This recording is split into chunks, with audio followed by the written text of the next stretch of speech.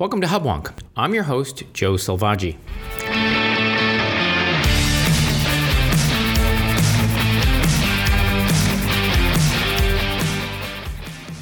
Welcome to Hubwonk, a podcast of Pioneer Institute, a think tank in Boston.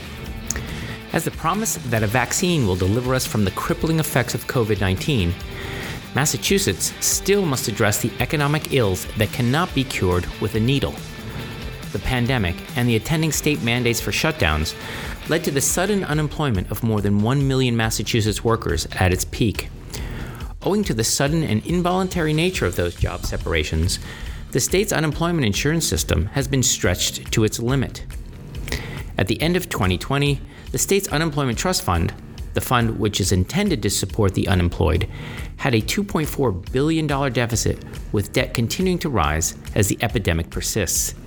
The challenge for the UI model is that rates for the employed must rise to meet and pay down this deficit.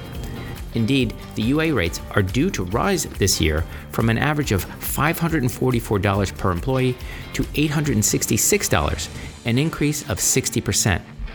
This increase will inevitably create a drag on a recovery that is crucial for struggling workers. Can something be done to mitigate the cost of UI on employers eager to recover from the ravages of the pandemic? My guest today is John Regan, president of Associated Industries of Massachusetts. AIM is an organization advocating for more than 3,400 employers. AIM members extend from fledgling startups to cutting-edge technology, service, and manufacturing companies, which employ 750,000 Massachusetts residents. John will share with us his views on the current condition of the Unemployment Insurance Trust Fund, how we got here, what the possible effects of rate increases would be on employers, and what the options are for legislators to mitigate the challenges of a post-pandemic recovery. When I return, I'll be joined by John Regan, President and CEO of Associated Industries of Massachusetts.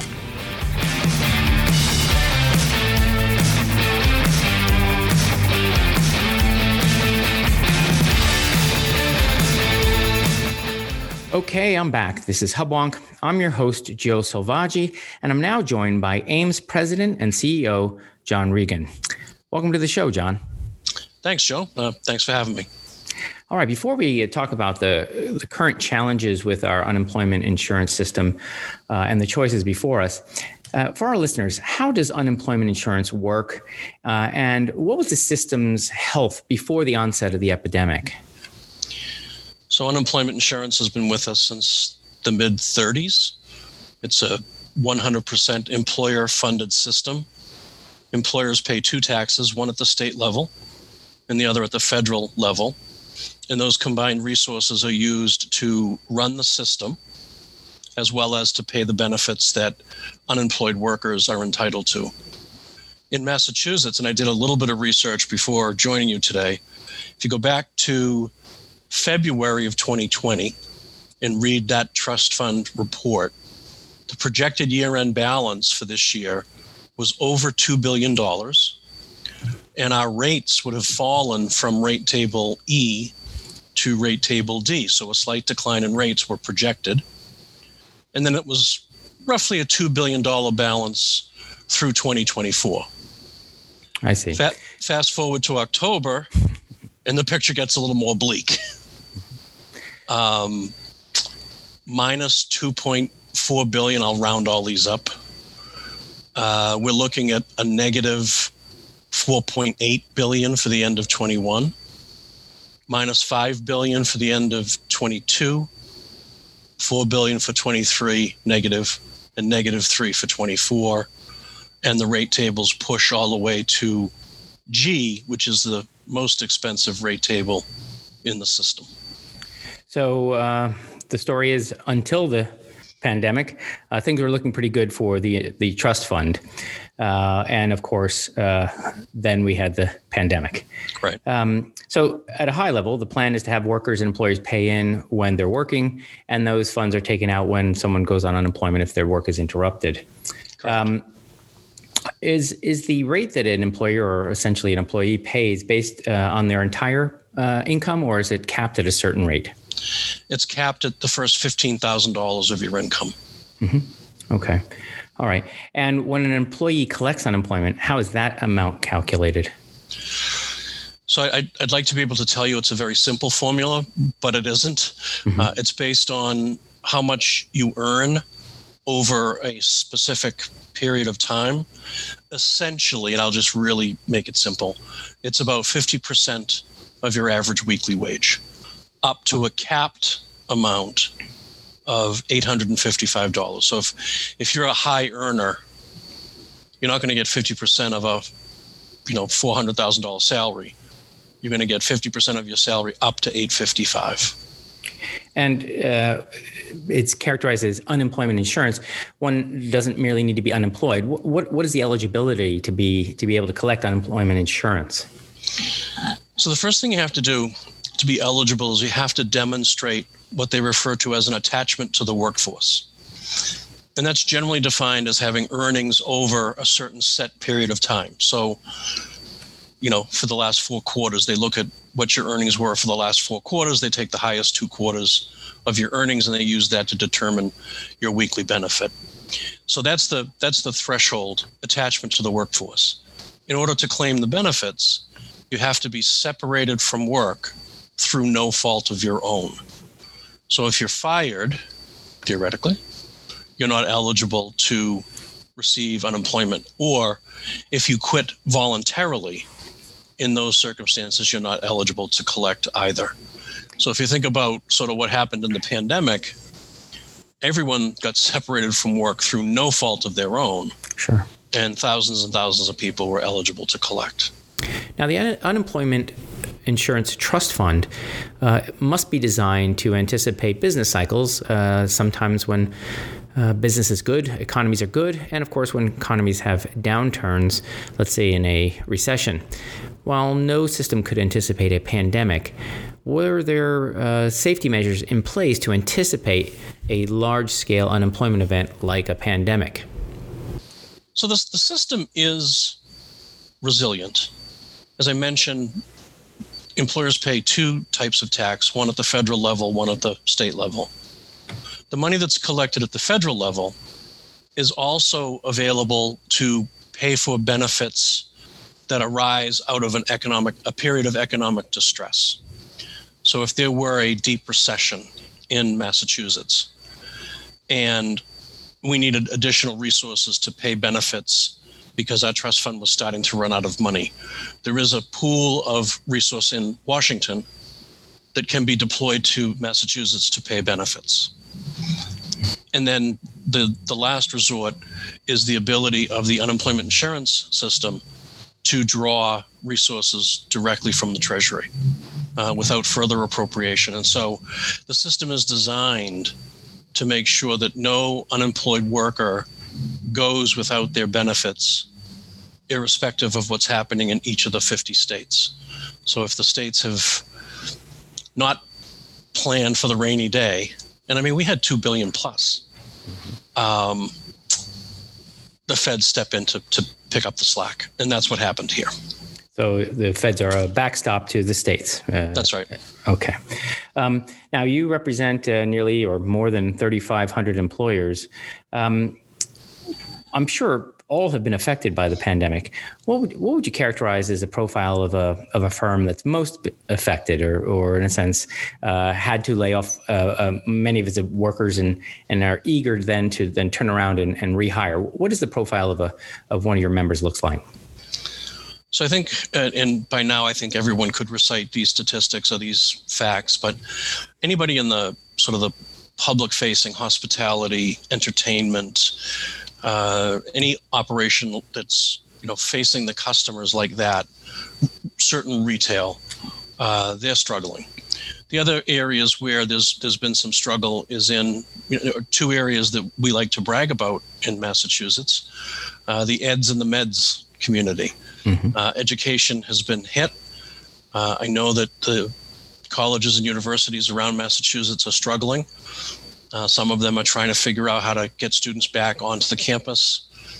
I know of a few institutions that have invited students to come back at a reduced rate, but the take-up on that offer was pretty low. Mm-hmm. So I think there's a lot of students deferring their education, perhaps instead of going 4 years to Northeastern, they're going to do a couple of years at a community college and then pick up at Northeastern down the road. I use that just as an example, of course. Sure.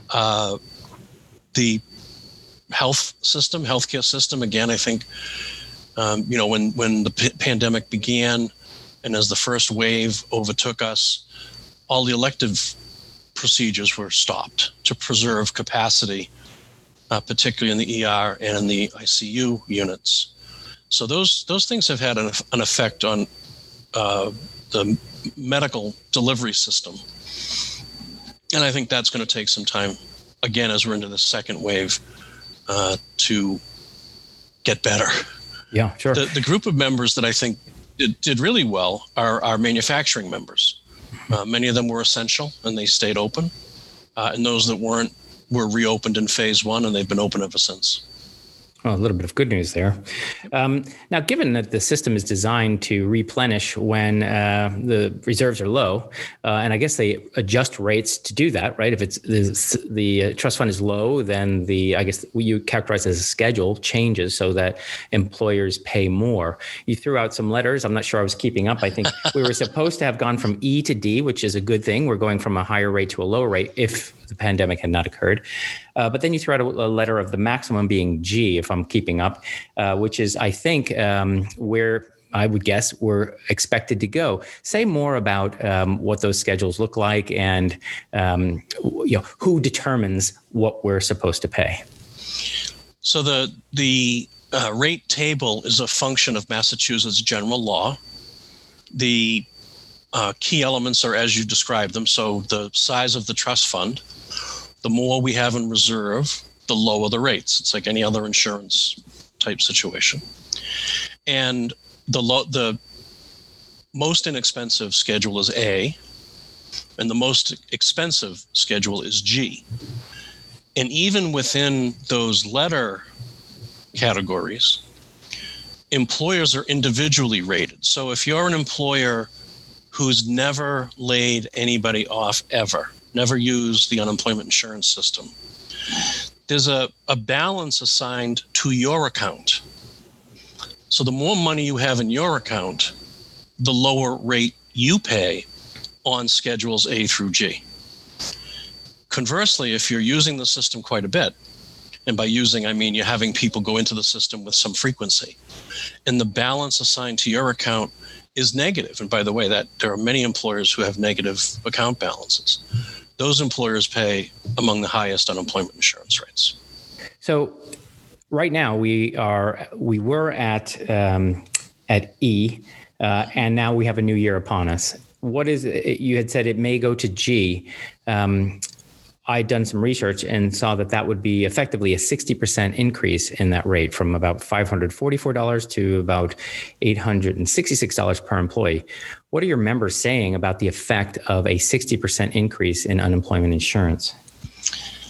Yeah, and this is a case where the timing couldn't be worse, right? We're battling our way back, and now we're looking at much higher unemployment insurance costs. We sent a letter to the general court mid-December expressing our concern about these numbers. And by the way, all that debt that I mentioned at the top of the show, that all has to get paid back over time as well. Maybe a day or two after we sent that letter up, the administration filed a bill which would freeze the rates at, I'll have to look at my notes. This is where even I get lost in the details. Let's see. So the governor is proposing to freeze the rates at Schedule E for the next 2 years. Mm-hmm. So locking in like a $630 to $660 per year rate. So it's still up a little bit, but it's not up as it would have been if we let the statute operate in its normal course. So that will provide a little bit of relief. The balancing act here, of course, is that to the extent that we're not funding the trust fund, we are running the risk of adding additional debt that will have to be paid at some point. We've been advocating in Washington pretty aggressively, and our Massachusetts delegation has been fantastic, that the Fed should step in and make all the borrowing that the states have done to float their UI systems, make those loans interest-free like they used to be back a long time ago. Haven't had much success with that to date, but we're hoping as the new Washington emerges over the next 3 or 4 weeks, we might have an opportunity to revisit that particular issue. In the meantime, if nothing happens at the federal level, the governor's bill, which he filed in mid-December, which, by the way, I think is moving in the legislature today or tomorrow, provides a funding mechanism where the state would float bonds to pay back the federal government, and then the employer community would be assessed in order to pay back those bonds. The thinking here is that if the state uses its credit worthiness, the borrowing costs would be very, very low, and it would be more advantageous to have Massachusetts employers pay Massachusetts back than to pay the feds back. So two measures of relief. One is the frozen rate, and the other is the retire the debt financing plan. But essentially, Massachusetts employers would still be paying their own unemployment trust. It would just be over time, and perhaps if you get your way, without interest being charged by the federal government, which would be helping to underwrite that bond program. That's correct.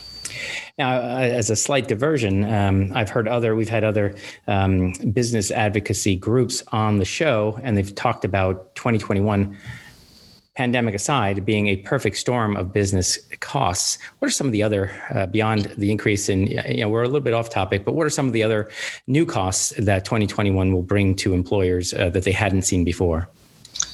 So on January 1st, the minimum wage went up. Mm-hmm. And I wish I had written that down. I forget what it is, but it's up a little. Mm-hmm. It's another 75 cents, I believe. And then, of course, there's the paid family medical leave program, which kicked off January 1st. An additional leave program for to take care of your own health or to care for another family member who has health issues, or for maternity leave and bonding leave. So, we're going to learn how much that program costs. There are the direct costs to run the insurance program. And then there are the indirect costs associated with backfilling for absent employees who are taking the leave. So I think those are the two biggest. Those are the ones that I think are probably the most significant. The other conversation that we're watching with some trepidation is the Senate tax group. And what appears to be an appetite with some for increasing corporate taxes. Mm-hmm. And there are a couple of problems with that. The first is, one of my business colleagues used this expression that the barriers to leaving Massachusetts have never been lower. I happen to be sitting in Saugus right now. I could be in Mexico. I could be in New Mexico. I could be in, any other place in the world. And, there's the room behind me. It's not downtown Boston. And so making it more likely that companies would relocate workforce out of Massachusetts to avoid paying extra tax, I don't think is a very prudent course of action at the moment. I think we need to be a little bit more strategic about how we take care of the state's legitimate fiscal needs without doing it on the backs of employers who, by the way, have a, multi-billion-dollar UI bill that they have to figure out. So sure. That's a big obligation that needs to be taken into consideration. That's right. So there's a lot for employers to think about in 2021 beyond the pandemic. Now, you mentioned that you are pleased with our congressional delegation and their work being done in Washington to help underwrite this financing scheme for the UI Trust Fund. What would be the opposition to such a financing scheme? In other words, if we're merely, in a sense, paying back something that largely was unanticipated and broad sweeping and massive in scale, who would oppose that kind of a financing scheme?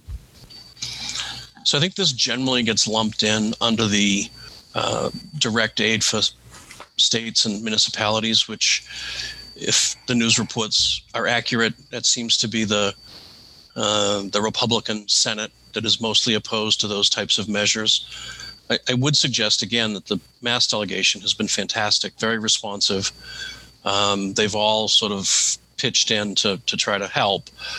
But again, it's the getting everybody to agree that that's the right course of action is the challenge. Now, when the CARES Act first passed, not only did they increase the benefits for unemployment insurance, but they actually paid for it with federal money. So they created they created additional benefit, but they didn't leave the states holding the responsibility to pay for those. So that was good.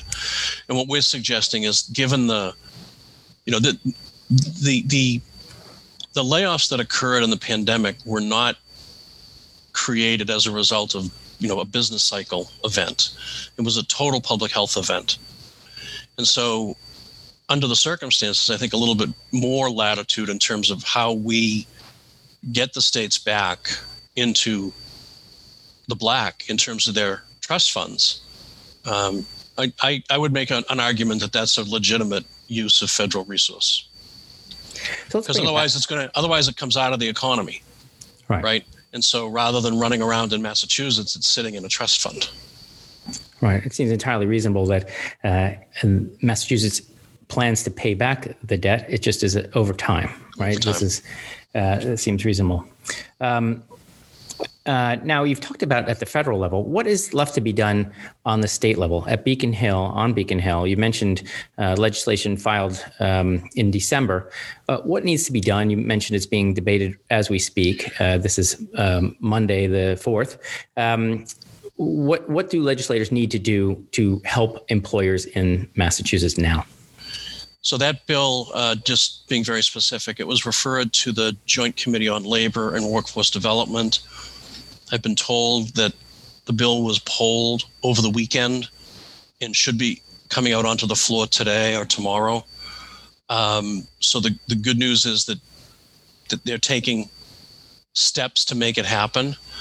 It would be great if they could get it done by tomorrow. I'm not sure that I don't fully know what the plan is in terms of, are they going to act on it or not. The fact that they polled it out over the weekend is a sign that they're taking it very seriously, and we're extremely grateful that they're doing that.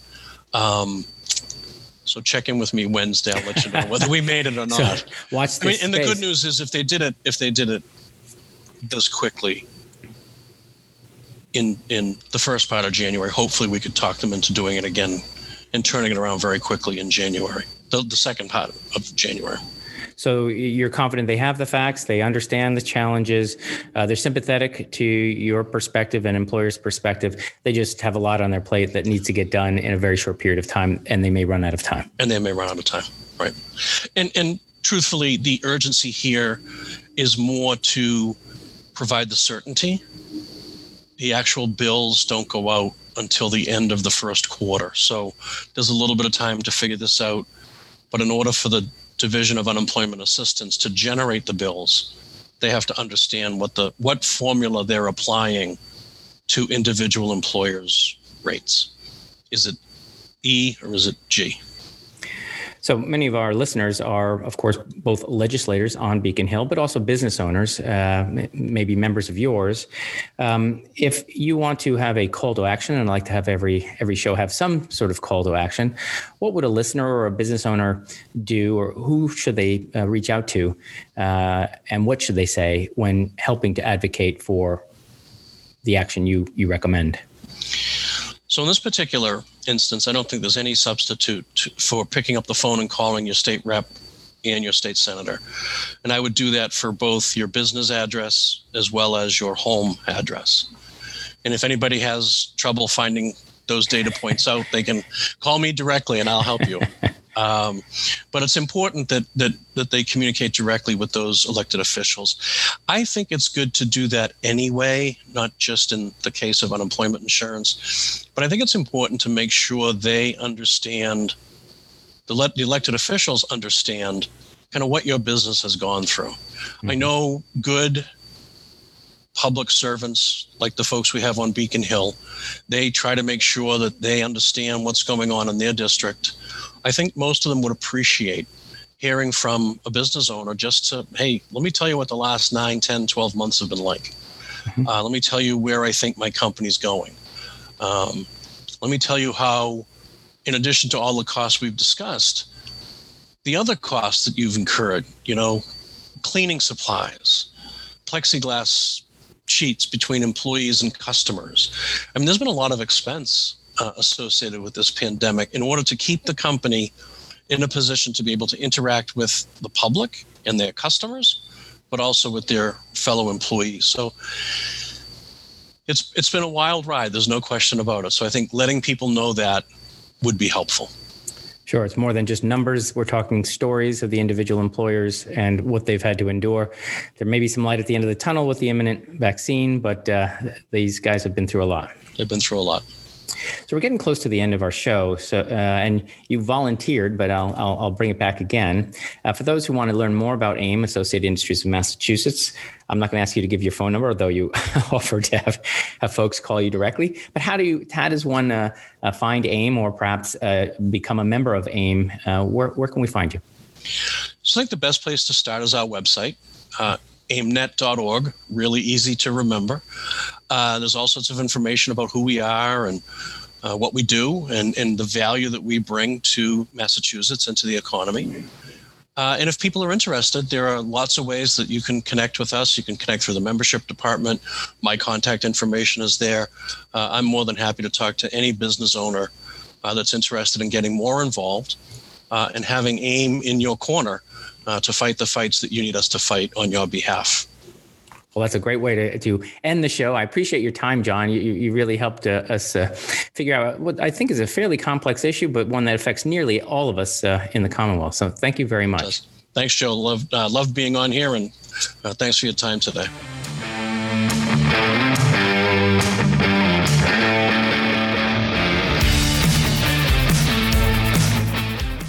This has been another episode of Hubwonk.